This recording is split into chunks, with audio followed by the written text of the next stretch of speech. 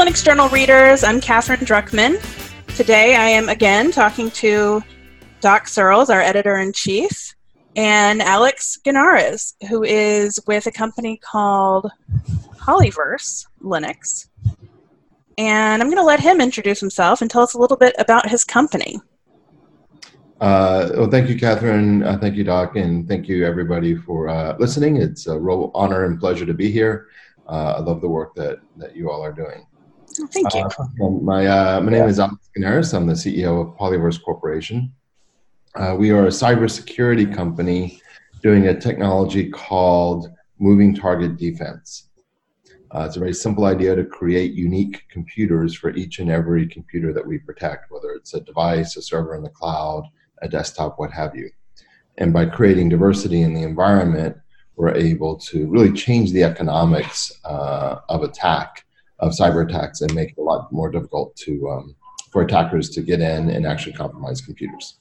So hopefully we'll get a chance to talk more about that idea later on in the conversation. As far as my background, prior to doing Polyverse, I was the CTO at AOL, so lived out on the East Coast, and I was very honored to work with such a famous and storied company. And prior to AOL, I was at Microsoft. I had a variety of roles there, but probably most well known for being Bill Gates' technology advisor for about 3.5 years. So that's me. Great. That's cool stuff. I don't know how to follow that. We have this great podcast, though. Yeah, I'm a balding middle-aged programmer is the other. Well, you're not alone in that. Sorry. I still write code and find it a lot of fun. So I'm kind of curious how you got to the point of starting this company, and you've been around, what, is it 4 years? Yes, ma'am. We've been around 4 years. The company's genesis actually goes back to the early 2000s. So even though the company itself formally is 4 years old, this idea of moving target defense has been, in academia as a way to address cybersecurity for about 25 years now, at least. And when I was at Microsoft, I was doing some work on security with Bill Gates and others. This would have been around the 2003 timeframe. And I came across an academic paper called Epidemiology of Cyber Attacks. And it basically laid out this argument that said, look, if the world's a monoculture, you're always going to have cyber attacks, because software is of sufficient complexity where you can't fix everything. We actually have, with Polyverse, if you go to the polyverse.io website, we run static code analyzers over all of Linux. There's about 1.8 billion lines of code in Linux. I mean, it's just, like, I was kind of shocked to see the number, because you always think, oh, Linux is nice and tight and small, but you start thinking about all the 70,000 packages that you can install. You know, the open source community has just been amazing, and it's 1.8 billion lines of code. Well, the trouble is, in those 1.8 billion lines of code, there's over 4 million possible bugs that have yet to be fixed. And that's just the stuff that's been found and identified by these bug finding tools. So if you have 4 million bugs in this system, holy cow, that's a lot for a hacker to go into. Mm-hmm. That's kind of what this paper was advocating. Obviously, this is, years ago, 18 years ago, prior to prior to Linux being 1.8 billion lines of code. But the same thesis still held back then, right? You can't fix every bug. And so if everything is a monoculture, if everything's just a clone of itself, the economics favor attackers, right? Because you break it once, you find one attack, and you can take over 1 billion computers. And so this paper advocated, said, look, let's be inspired by biology, right? As humans, we're all unique and diverse. We have different color hair, different heights, different skin color, different everything. We still act and function like humans. We respect the interface called human person, if you will, right? The API called human being. but on the inside, we're all unique, and that diversity and uniqueness gives us resilience against Spanish flu, bubonic plague, zombie apocalypse. Choose your favorite, right? Yeah, it's called heterogeneity. We're all different on purpose, right? And computers want to be homogeneous, right? They all, and especially if you're going to fix them, you're going to work on them, and the rest of it, you want it all to be predictable and identical. Exactly. So 2003, we saw this idea at Microsoft, and we're like, dang, there's our answer. Okay, think back to 2003. Sure. How do we do this? And so, even though the mathematics was very solid, all that time ago, we just didn't have the technology to do it. And so that idea has stuck with me. That sort of mathematical concept has stuck with me for a long time. And finally, 4 years ago, Archer Score and I got together, our CTO, and we sort of, we had a lunch at a Johnny Rockets down here in Seattle. We kind of looked at each other and said, I think we can do this now. And that became the start of the company. That's cool.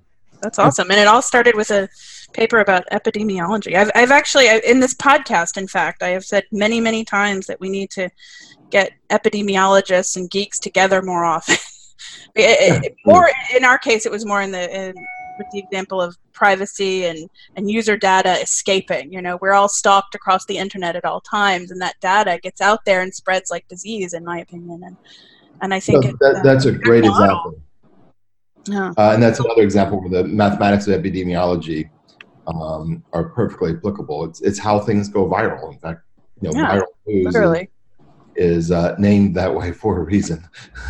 Yeah, exactly. So you saw you could do this with Linux in particular. Do you in a way leave Microsoft to go over to Linux because it was more actionable on Linux, or what was the thing? We now can do this on pretty much anything, any computing device. So we do Linux. We have Windows support in Alpha.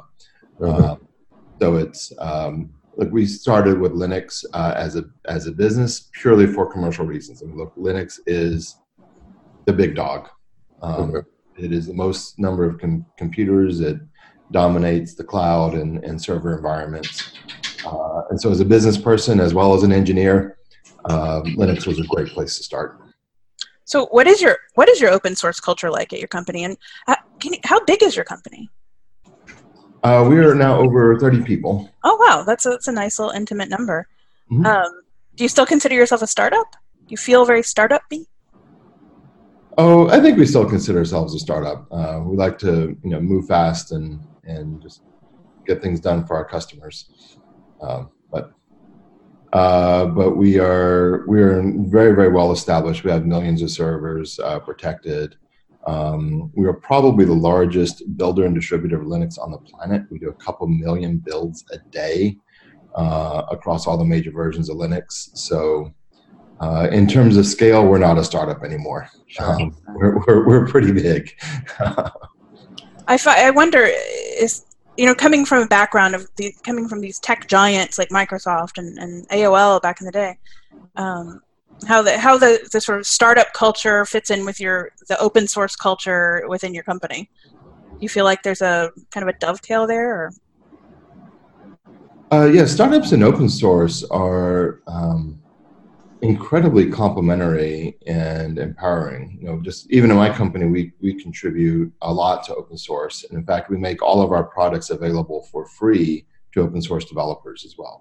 We love the community, and it's the kind of thing where if I were to maybe contrast, big companies, big tech companies versus the open source community. The open source community is a lot more about, sharing and learning from each other. Nobody feels bad about, oh my gosh, I had to use Nginx, or oh my gosh, I had to use GCC. No. Right? Now you might have a big debate about, oh, do I use Nginx, or do I use Apache, or do I use GCC, or do I use Ruby? I mean, there's different technologies for different purposes, and you can have a good technical debate about that. But by and large, as a community, it's all about how do we make all of us better together, right? And just as much as you might take from the community, you want to give back. what you sometimes see in large organizations is a very different dynamic. You see a dynamic of, if you know the phrase, not invented here, NIH. Yeah. And you get NIH not because any of these folks are intrinsically bad people or selfish people. You get them because that's the reward system in a typical large company. Mm-hmm. Typical large company, you are paid by how many people you manage. And the higher up in the management chain you go, the more money you get paid. Yeah. So it doesn't matter whether you're in the oil industry or the tech industry or whatever. If you pay people by how many people they manage, what's a reasonable, smart person going to do? They're going to say, I want to manage more people. And the way you manage more people is to have more projects working for you. Yeah. So the idea of saying, no, it's okay that to be smaller and is very antithetical to the way that most big companies pay. Whereas like in the open source community, or frankly that matter for a startup, the incentives are very, very different. So like for us, we run a data center fleet of 20,000 servers. Wow. As a quiz, maybe for everybody listening, how many operations people do you think we have for 20,000 servers?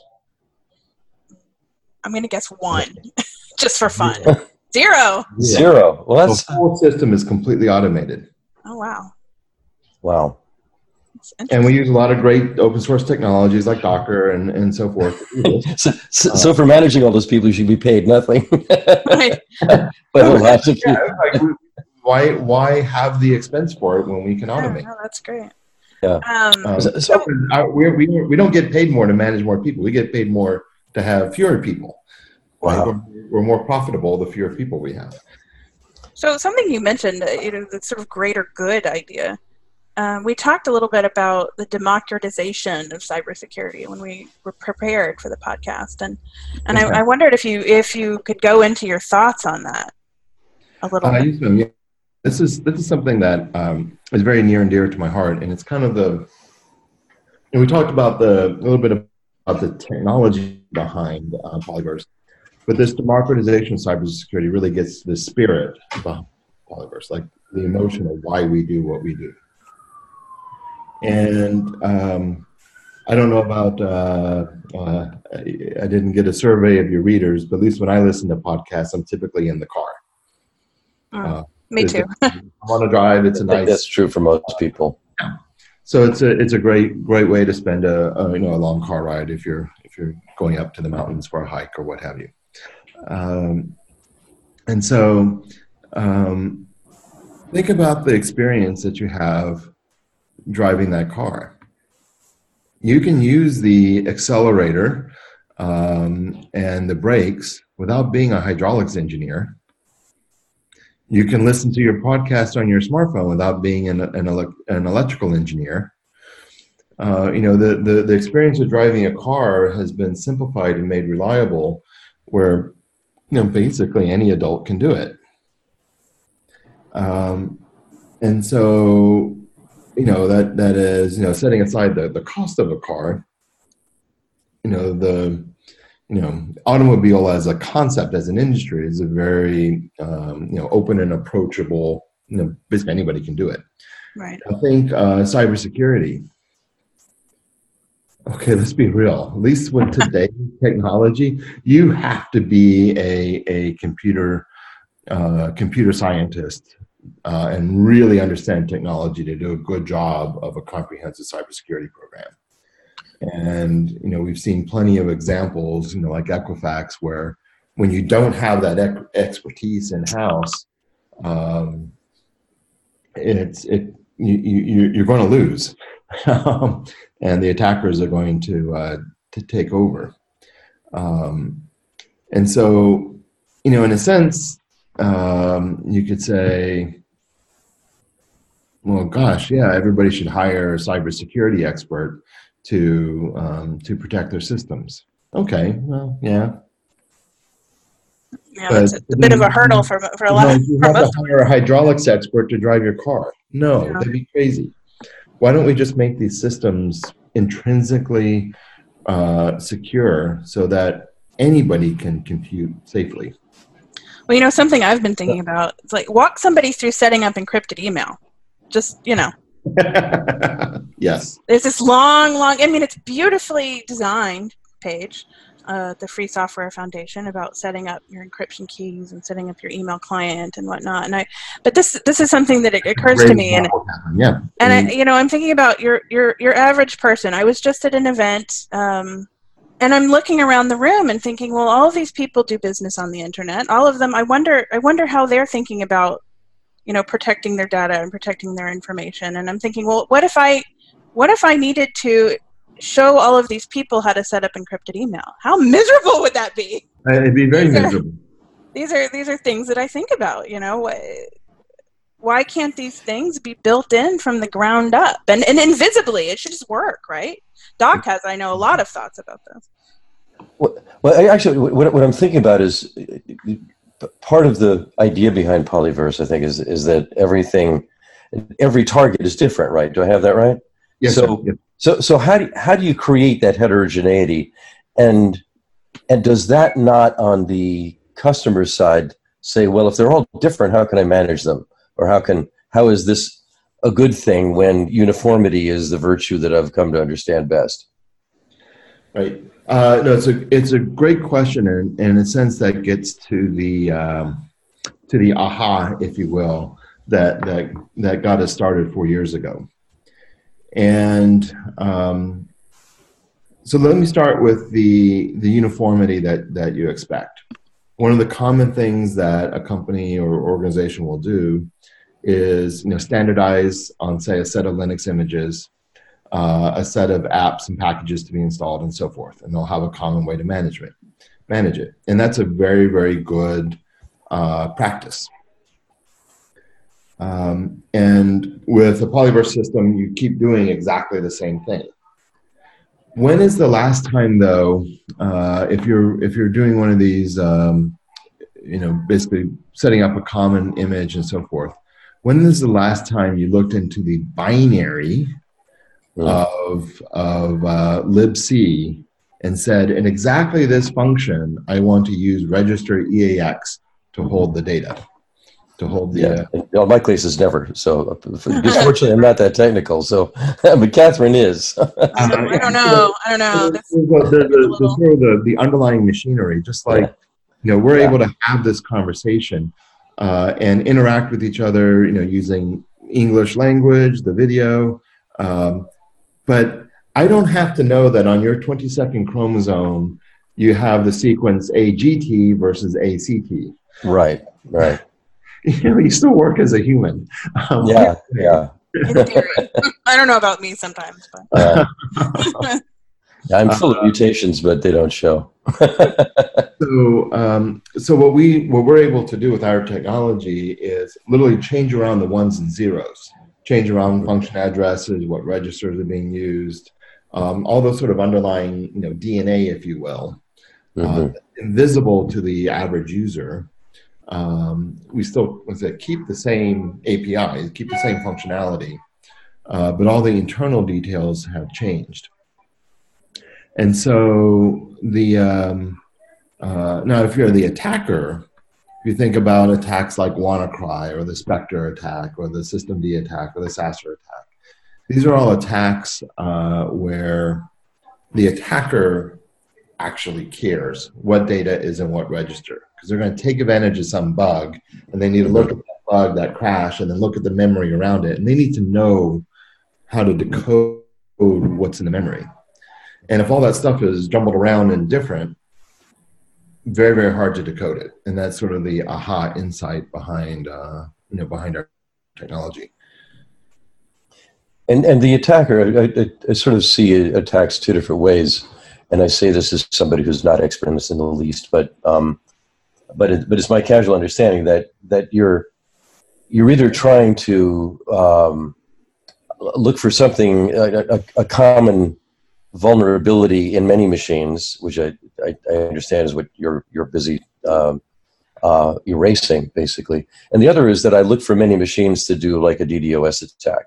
Right. I can marshal every alarm system or something that is in everybody's house with a Chinese password. I mean, a password that goes 1 2 3 4 5 or whatever, or the password is password. Right. And some of these have these exist. That was the Mariah attack about a year ago. Yeah. Yes, yeah. That was probably the biggest ever. But I'm thinking, because I had I've had an association for a number of years with Harvard University, and one of their top security people says, well, we are under attack all the time, 24/7, 365. They're a big target. They're under attack all the time. But most of their attacks are DDoS attacks, right? Whereas I think the kind of attacks that you're looking at are, you're running an ordinary business that has a lot of servers, and these things need protecting because our business runs on them. Is that correct? It's more of that kind? Yes, sir. Yeah. So, but it extends into the DDoS area. So what we do fundamentally is try to stop the remote takeover of a computer. Just can't get in. When you look at DDoS in particular, let me divide it into maybe 3 parts for distributed denial of service attack. Okay. First part is you have to take over your bots. So if you can stop the takeover in the first place, then you can start mitigating against DDoS, because they just won't have as many bots to take over. That's sort of layer 1. Sort of layer 2 is the actual DDoS attack itself. And if you sort of think of that, you can say, well, what are the incentives that somebody has to take over a machine, right? One is you might directly control the machine and steal data off of it, like you're stealing credit card numbers or financial or healthcare information, that kind of thing. Or you might compromise the machine and turn around and sell it on the black market for a DDoS attack. And then you want to do a DDoS attack to basically cause trouble. There's most of the time a DDoS is just meant to essentially harass the target. But the more sophisticated attackers are actually using DDoS in 2 ways. One as a diversion for the real attack. Because if you go, DDoSes are just the DDoS itself, there's not much you can do with it except just try to overload somebody. And these days, if you're running your system on like Amazon or whatnot, it's pretty hard, actually. Yeah. The Amazon and Microsoft and Google have just such capacity in their cloud. You've got to work at it to do a DDoS. But if you're doing a DDoS, man, that's like if you want to rob somebody's house, you're gonna have a whole bunch of bad guys show up at the front door and make a lot of noise. And then all the cops and everybody goes to the front door. And then the real attack go around to the back side of the house and sneak in. Everybody's at the front door getting all panicked about that.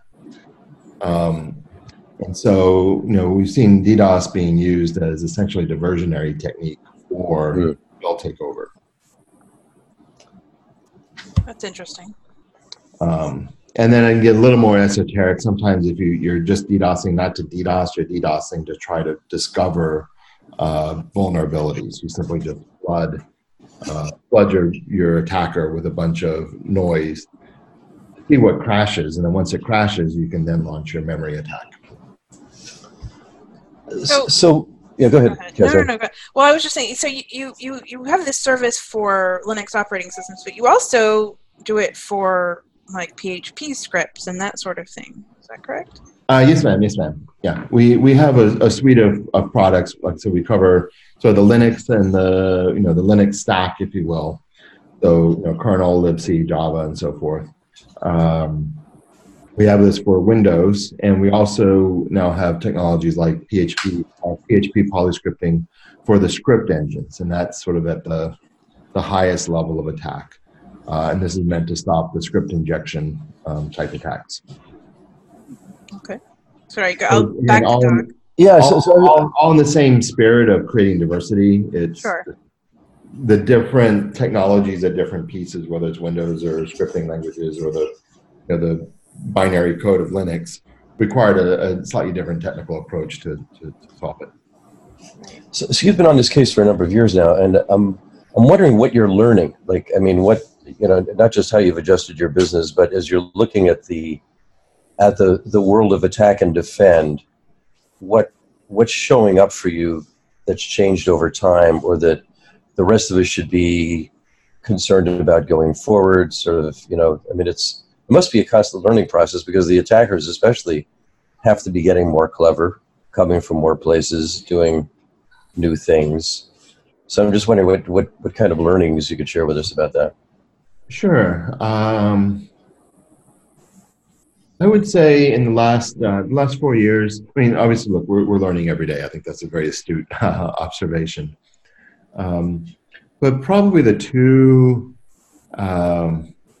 biggest learnings and sort of changes in the market that I've seen in the last 4 years. One is the rise of hardware-assisted attacks. This is the Spectre and Meltdown issues with Intel. And Intel, if you sort of think back historically, Microsoft had its arguably its wake-up call on security when it released Windows XP Service Pack 2. That was sort of if you know the history back then, just to recap, and this was all in the press, there's nothing secret. One of the Windows executives, a gentleman named Brian Valentine, told everybody, stop what you're doing, we're just going to fix security issues, and release a bunch of fixes, and that was the Service Pack 2 release. And that was kind of when Microsoft had always thought about security, but that was sort of a transformational thing in the company where it just took it a lot more seriously. They're by no means done, but they made a significant step forward. And I kind of think of Spectre in the same way that Intel is where Microsoft was at circa 2004, where up until now, Intel kind of, nobody worried about it, right? Because the software was so easy to attack, you didn't have to use a hardware assist. Mm-hmm. And now, to your point about attackers becoming more clever, the hardware assist attacks are becoming more of a thing now. And so Intel really, I hope internally they have that wake up call and they're going, I guess I probably shouldn't cuss on the podcast, but that's fine. We do it all the time. What's that? I'm from New Jersey. I have F-bombs in there, all of it. So it's like, bleep, bleep, bleep, bleep, bleep. We have an issue here. So that was sort of one big learning.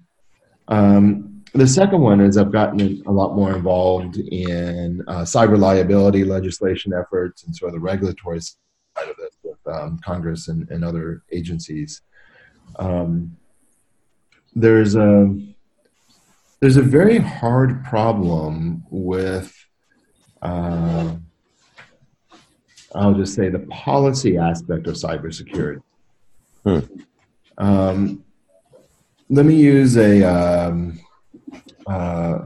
weapons example, physical military weapons. I hope nobody on this listening to this podcast is in any real fear on a day-to-day basis of having a tank drive down the street and smash into their house. Possibly, right? Possibly, but I seriously hope not. And if you're in the United States, Canada, Europe, you pretty much don't have tanks driving around smashing people's houses. Because a tank is a military weapon. There's a lot of treaties, and most countries govern like who can buy a tank. You just can't go to the Ford dealership and buy a tank. Mm-hmm. Right. And so for sort of your big military weapons, because it's a heavy physical thing, you can have a realistic sense of let's put in some laws and regulations and policies and have, a sense of arms control and a way to deal with this. But in the cyberspace, we have this problem, and one of the things I hear is from some CISOs that I talk to, chief information security officers, is like, oh, well, we're a smaller company. We don't have to worry about nation states. That's the Pentagon. Everyone has to worry about nation states. But the problem is a cyber weapon is like a tank that you can buy at Costco. Because it's just, once they're out there, it doesn't matter if it needed the world's best computer hackers to go create it. That cyber weapon can be copied and used by anybody, even a 15-year-old kid. So it's these these sort of nation state level attacks where there's the various bad actor countries in the world are funding it to a tremendous degree. As that stuff gets out there in the wild, it's causing a lot of problems. It's giving every gang member, if you will, a tank and missiles and all this kind of stuff. You're getting nation state level weaponry to 15-year-olds. So how do we address that? I mean, we meaning, I don't know. I mean, I don't even know which we were talking about. The technology community, Well, I think fundamentally, there's two things to address it. One is if you look at the state of cybersecurity today, there's a movement called Agile Security, sort of at a broad name. But there are a lot of great technologies out there that sort of really fundamentally try to address these sort of fundamental problems. Obviously, I'll make the biased pitch for Polyverse, but if you step outside Polyverse, there's a lot of good code tools like SEML and Micro Focus Fortify that can analyze and automatically find bugs. You have multi-factor authentication technologies. You have a lot of innovation happening with blockchain and other encryption technologies. So there's a lot of really, really good stuff out there where people are trying to fundamentally solve the cybersecurity problem. And then if there was a concept of cyber liability, this idea of holding manufacturers accountable for using the best technology, cyber technology available, I think we'd see a radical difference in sort of the state of the world with respect to cybersecurity. I think it improved greatly.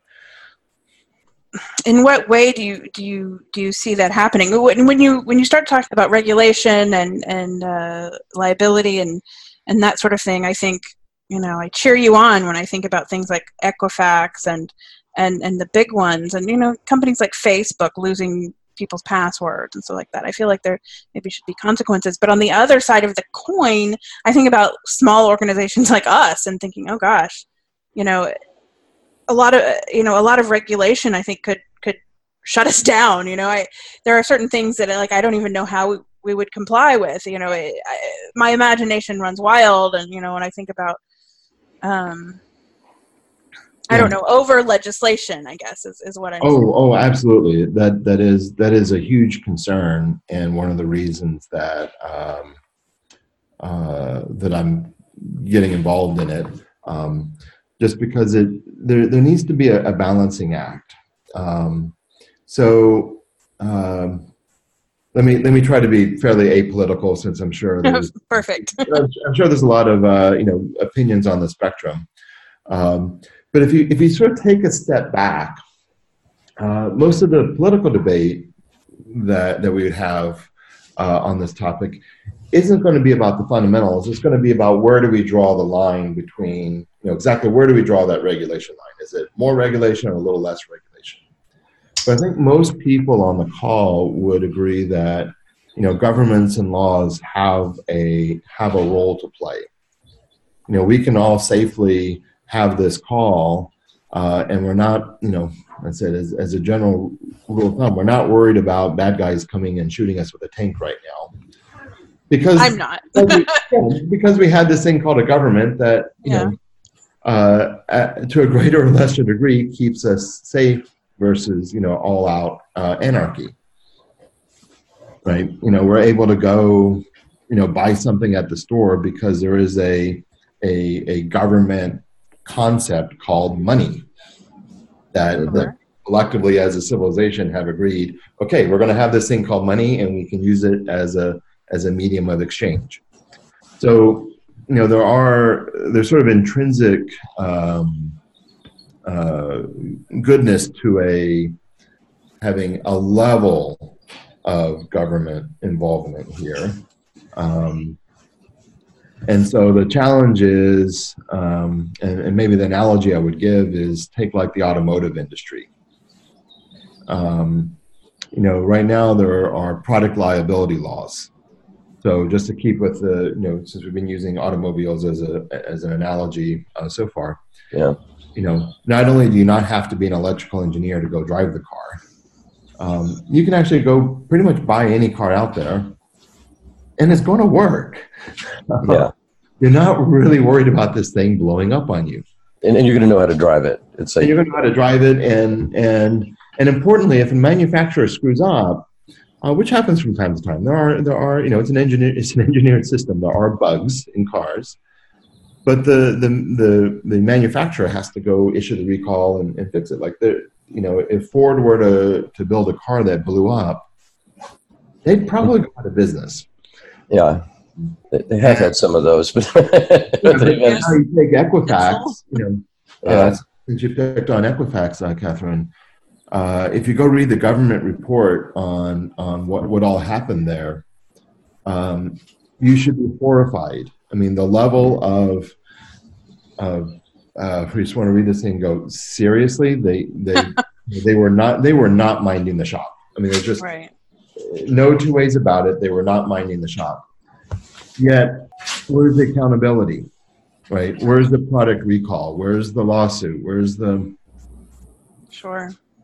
Now, we're probably outside of scope on this call to get into all of the sort of legal issues, but fundamentally with the computers and cyber, while people have tried to bring lawsuits for cyber issues, they tend to be very, very difficult to do because of issues like Article 3 standing. And so without getting into the nitty-gritty, the short version is when it's sort of squishy, it's sort of this intangible, yeah, you stole my data, that's hard for our current legal system to deal with, because our current legal system is built around the idea of, oh, you stole my car.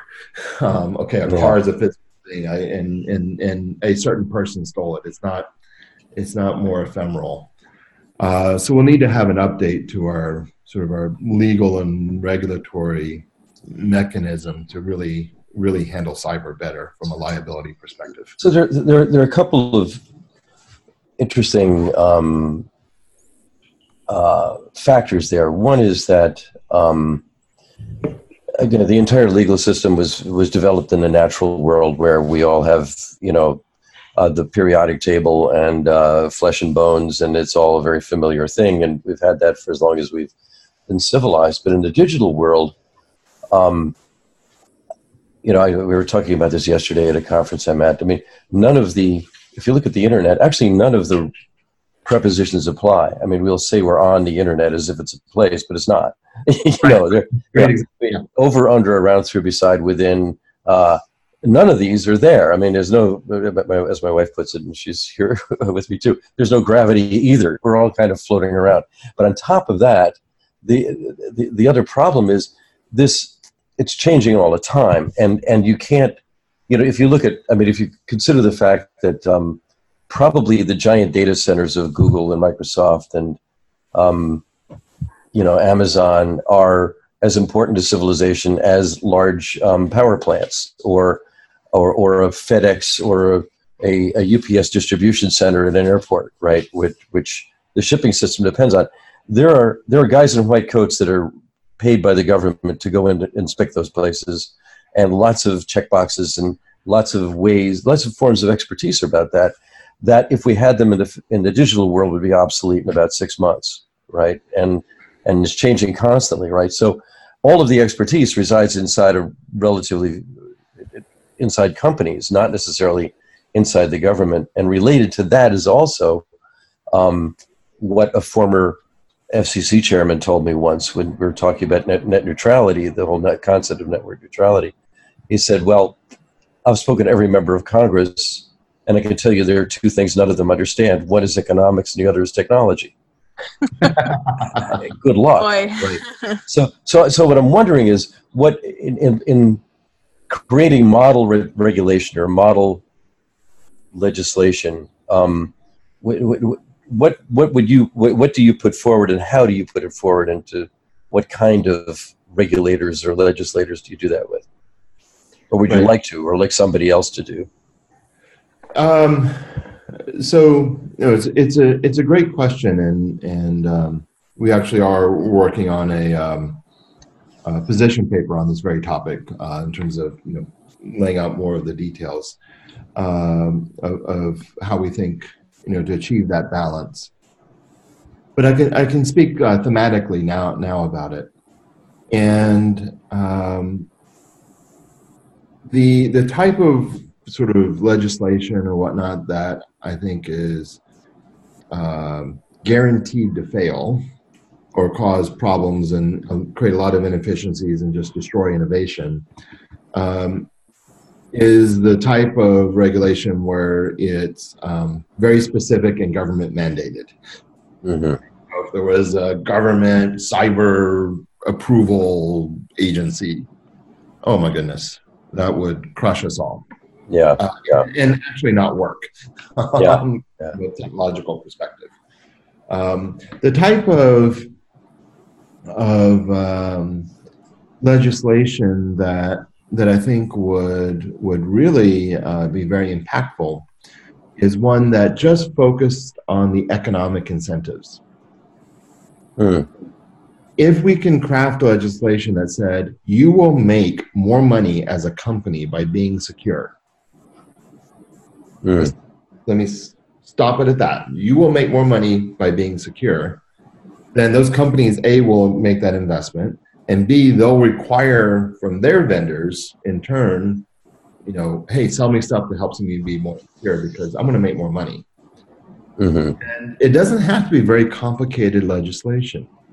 For those folks that are in America, think of the profound impact that one tiny paragraph in our tax code of umpteen billion pages has had on America.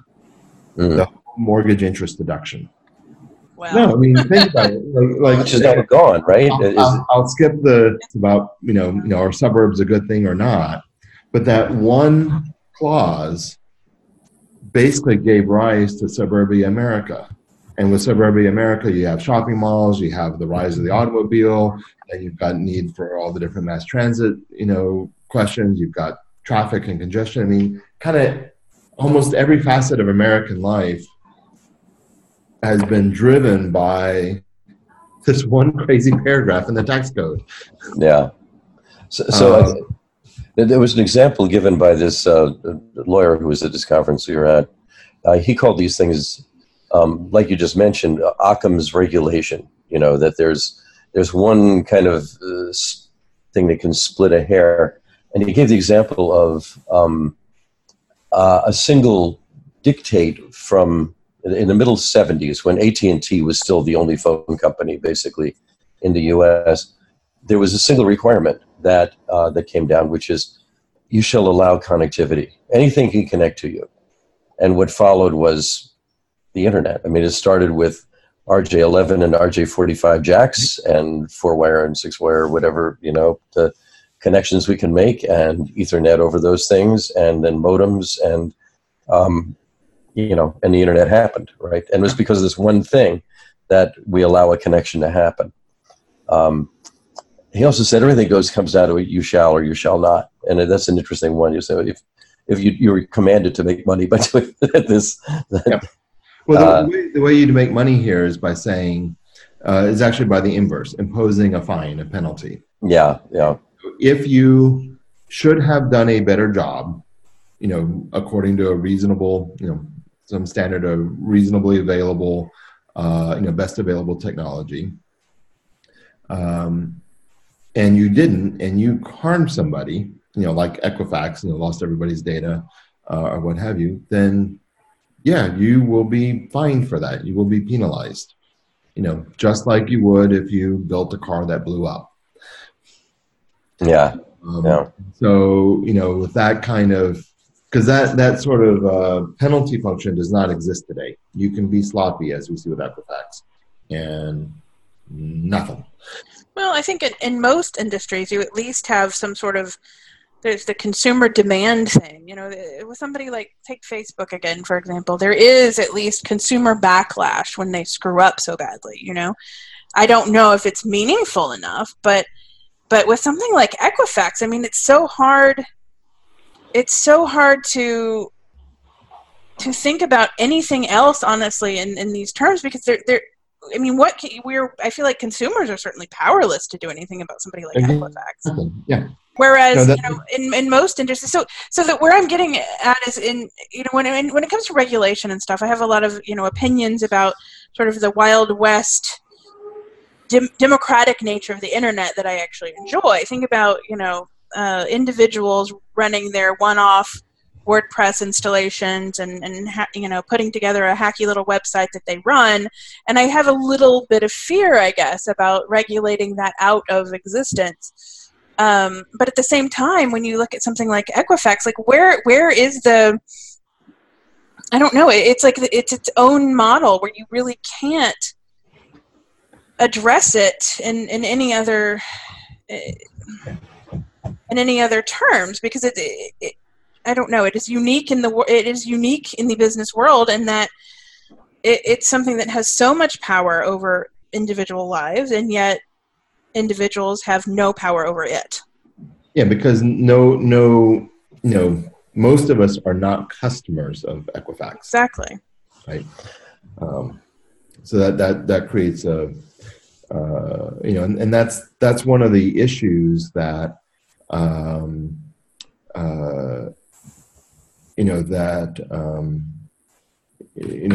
that you have in trying to, if we wanted to say sue Equifax, we don't have standing. We're not a customer. We have no contractual relationship with Equifax.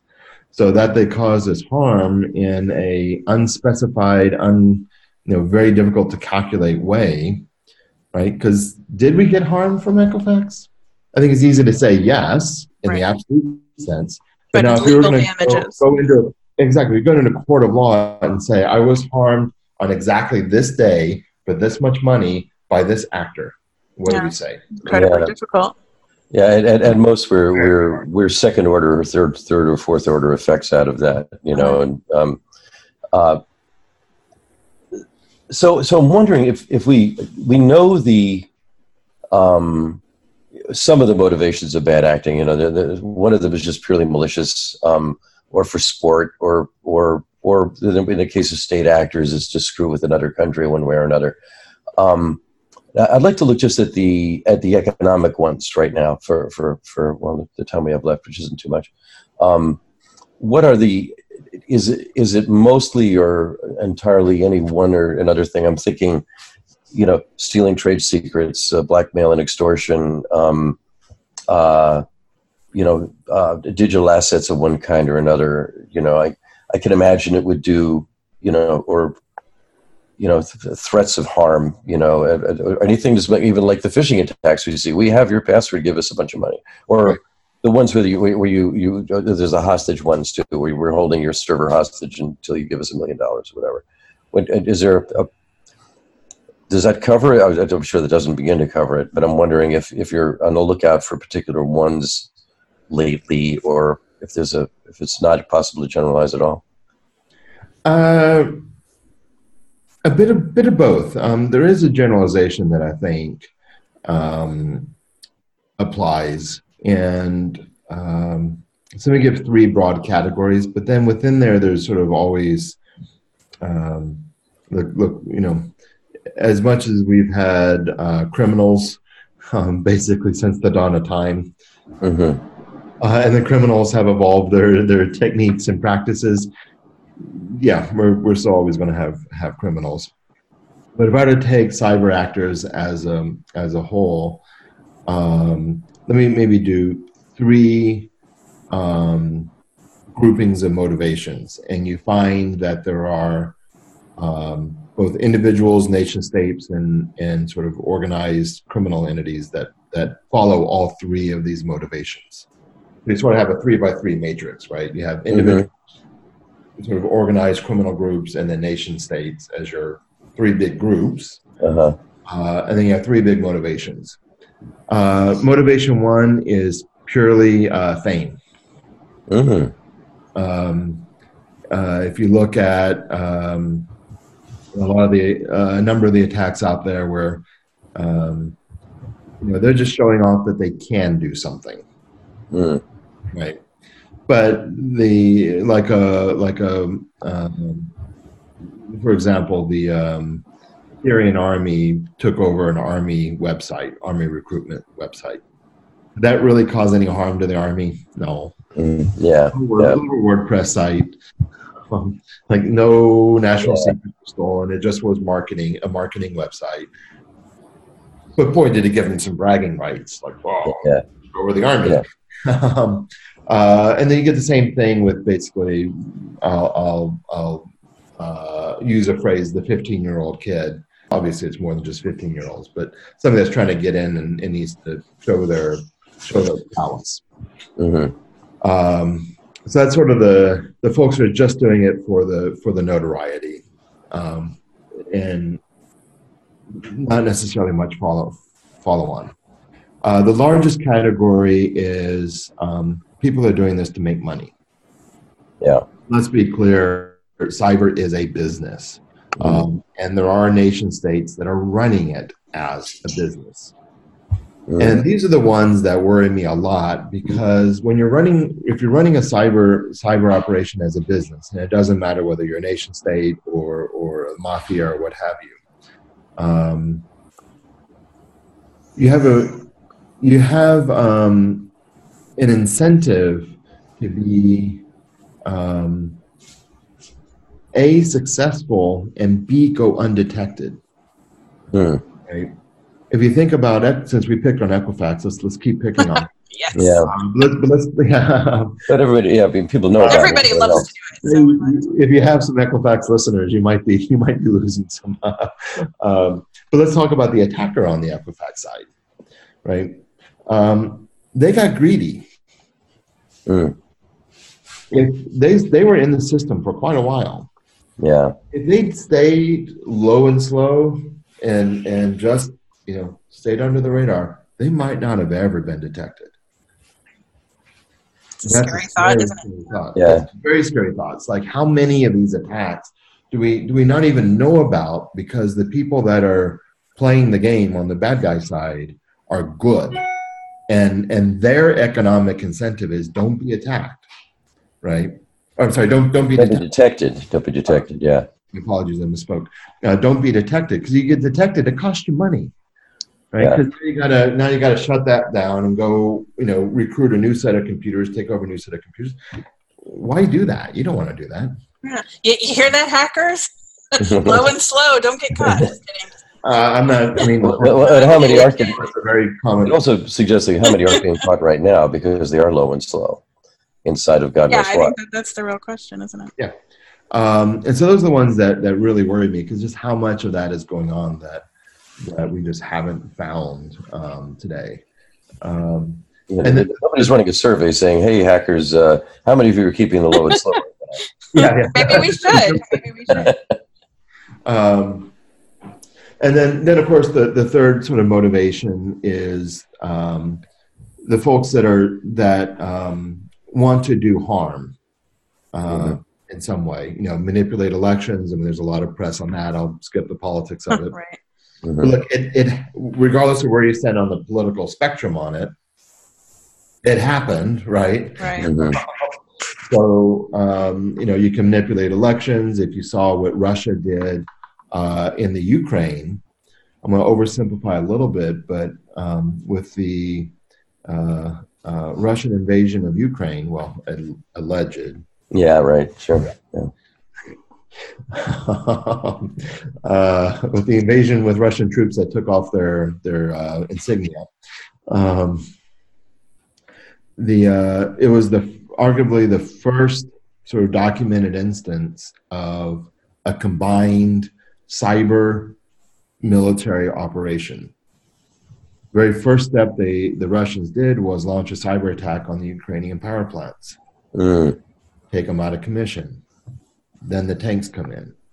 Yeah, that was like the front door of the house, back door of the house you were talking about earlier. Exactly.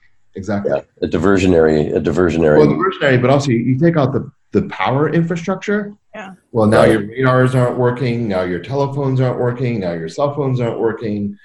I mean, think of how much stuff just stops if the electricity stops. I mean, our whole civilization stops when the electricity stops. Isn't this the plot of Return of the Jedi? I'm pretty sure that's how it starts. Yeah, it pretty much is. Defense systems, and then Yeah.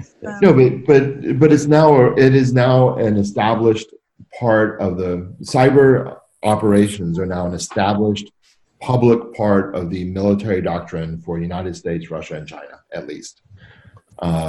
And so that's sort of your third category where cyber is being done for political, military reasons, right? They're not necessarily trying to make money at it. They're trying to invade a country. They're trying to manipulate, elections.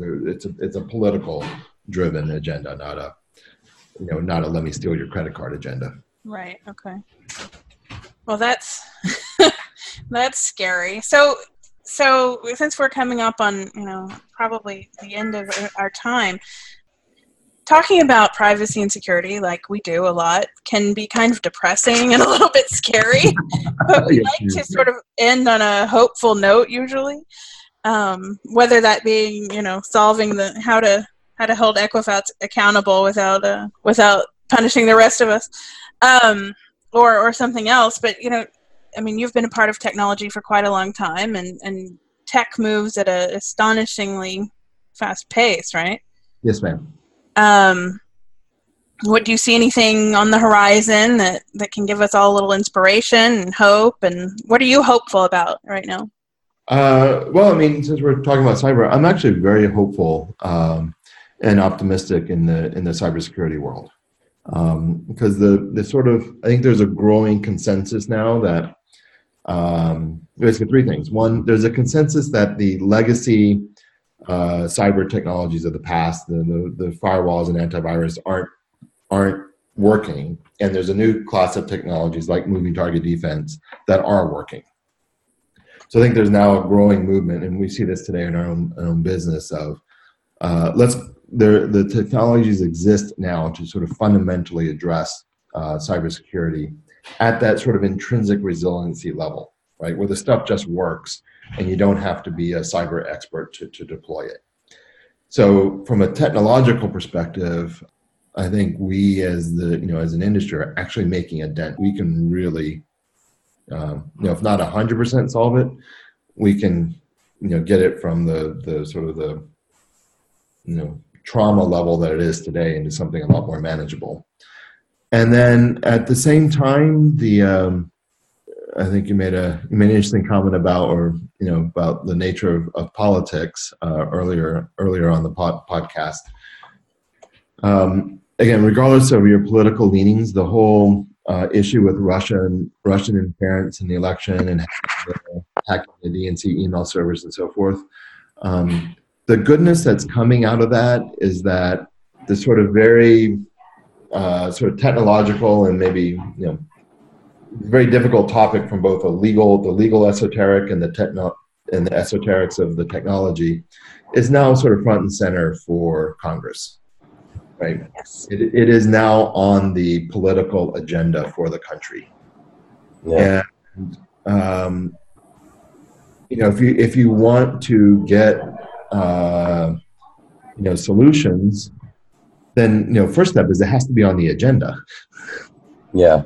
So cybersecurity is now on the agenda. So I think and thankfully, particularly with the new Congress that came in, we're very fortunate to be working with a number of members of Congress, and for all the, it's easy to pick on Congress for all kinds of reasons, but I can say very genuinely that there are a number of individuals, elected individuals and staff members in Congress, and for that matter, in our military and so forth, who really care about this problem, who are really smart, and who are genuinely seeking out, the best ideas on how to solve it. So we're on the agenda, and there's motivation to fix it. And we have the technology to fix it. So that's great. That's I'm optimistic. We're not done yet, but we have all the ingredients to do it. The first step is really smart people starting the conversation, right? So. Exactly, and we have the tools to do something about it. We can talk about interstellar warp drives a lot, but we're kind of stuck on that one, at least right now. This one we can solve. Cool. This is great. Thank you. Yeah, thank you so much. This has been really great. And on that note, I will... Thank you both very much. Everybody listening, thank you very much. It was a real pleasure to be here. Cool. Likewise. Cue the music.